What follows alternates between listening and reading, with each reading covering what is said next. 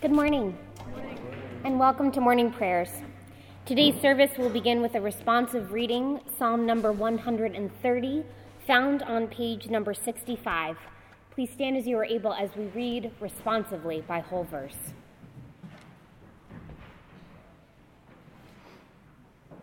Out of the depths I have called to you.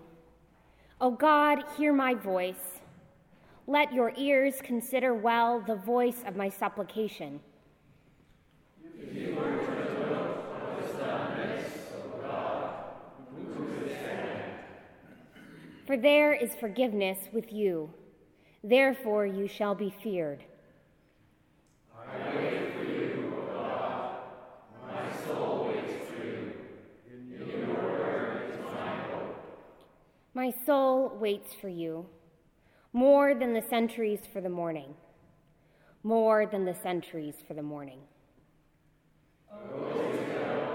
Wait upon God, for with God there is mercy. With God there is plenteous redemption. God shall redeem Israel from all their sins.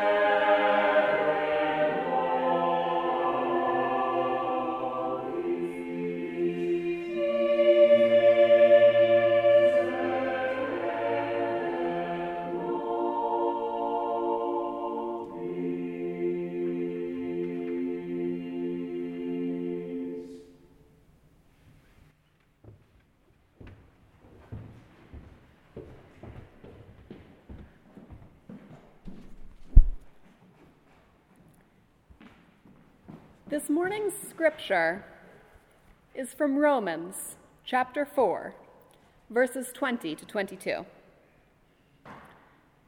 No distrust made Abraham waver concerning the promise of God, but he grew strong in his faith as he gave glory to God, being fully convinced that God was able to do what he had promised. Therefore, his faith was reckoned to him as righteousness. His faith was reckoned to him as righteousness is a paraphrase of Genesis 15:6, which reads, "And Abraham believed the Lord, and the Lord reckoned it to him as righteousness." The verse appears after God has come to Abraham in a vision and promised to make his descendants as numerous as the stars in the sky. That's not the first time Abraham meets God, though. Back in Genesis 13, God promised to Abraham that he would give his descendants a land to settle in. In Genesis 12, when the Egyptian Pharaoh became infatuated with Abraham's wife Sarah, God intervened by sending plagues down upon the Egyptians. So by the time of Genesis 15, Abraham is pretty well accustomed to this Lord Most High. It's not a question of belief anymore, because Abraham knows something. He's spoken to God, and God has spoken back. He's prayed, and God has intervened. Abraham can be certain about God in a way that I cannot, and a way that I suspect few of you can either. And yet, Abraham believed the Lord, and the Lord reckoned it to him as righteousness. His faith was reckoned to him as righteousness. It's one of the more beloved lines in Scripture, particularly in my own Protestant tradition. Abraham takes it as granted, Calvin wrote, that the righteousness of faith is the refuge and the asylum of the sinner, who is destitute of works. I have no quarrel with Calvin on this point, nor with Paul either.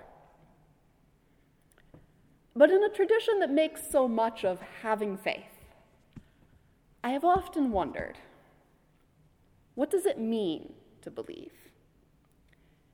Because in this context, I don't think it can possibly mean Abraham acknowledged the existence of God, and that was reckoned to him as righteousness. This is what we most often use the word to mean in our culture. We say, I believe in God, as if this settles something really important. But Abraham does not believe in God. Abraham believes God, and this is what is reckoned to him as righteousness. Abraham believes that God was not lying when he made the promises he made. Abraham believes that his descendants will make a great nation. He believes that God will give them their own land to live in. And he believes all this in spite of the fact that he is 100 years old and childless and possesses no land of his own. That's what the Lord reckons to him as righteousness. And when the Bible speaks of faith, it is most often that kind of faith that is being spoken of. The Christian religion lost something, I think, when it decided that the most important question to ask is there a God? Because it's one thing to believe in God, and quite another to believe that the promises God makes are true. In my particular strain of Christianity, there is only one thing that can rival the importance of faith, and that is the importance of Scripture. Faith alone and Scripture alone, the Reformers would say.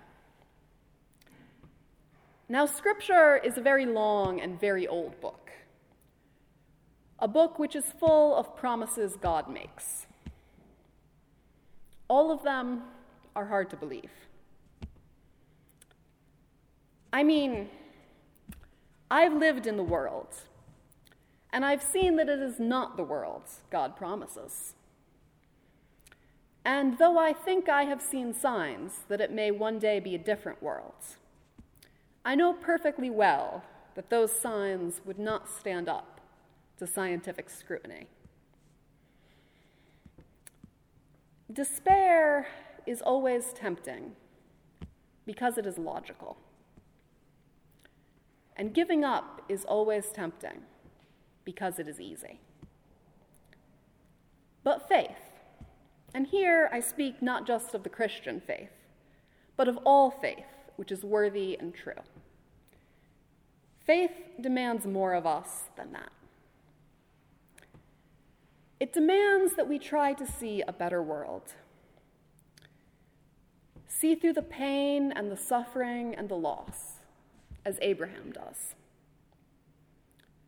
That we see what could be different, what still might be different. I don't deny that this sort of faith is very hard. But if there is anything that will ever be reckoned to us as righteousness, I do believe that it will be this. Amen. Amen.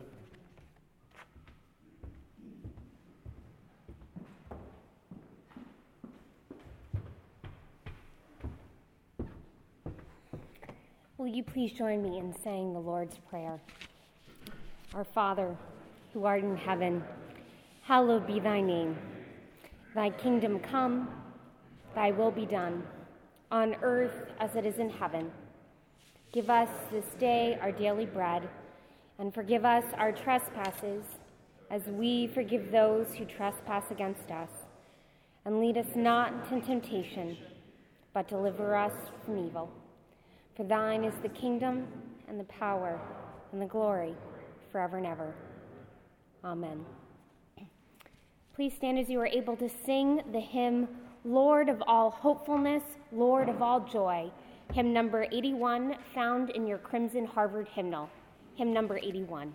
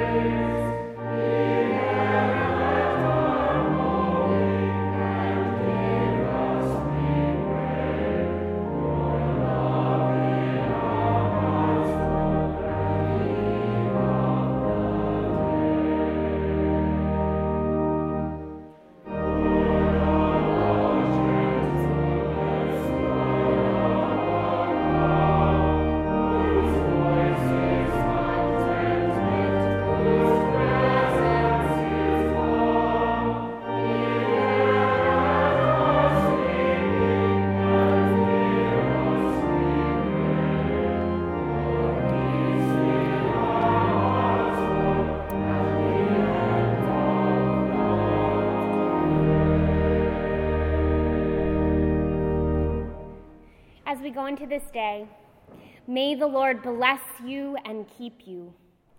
May the Lord's face shine upon you and be gracious unto you.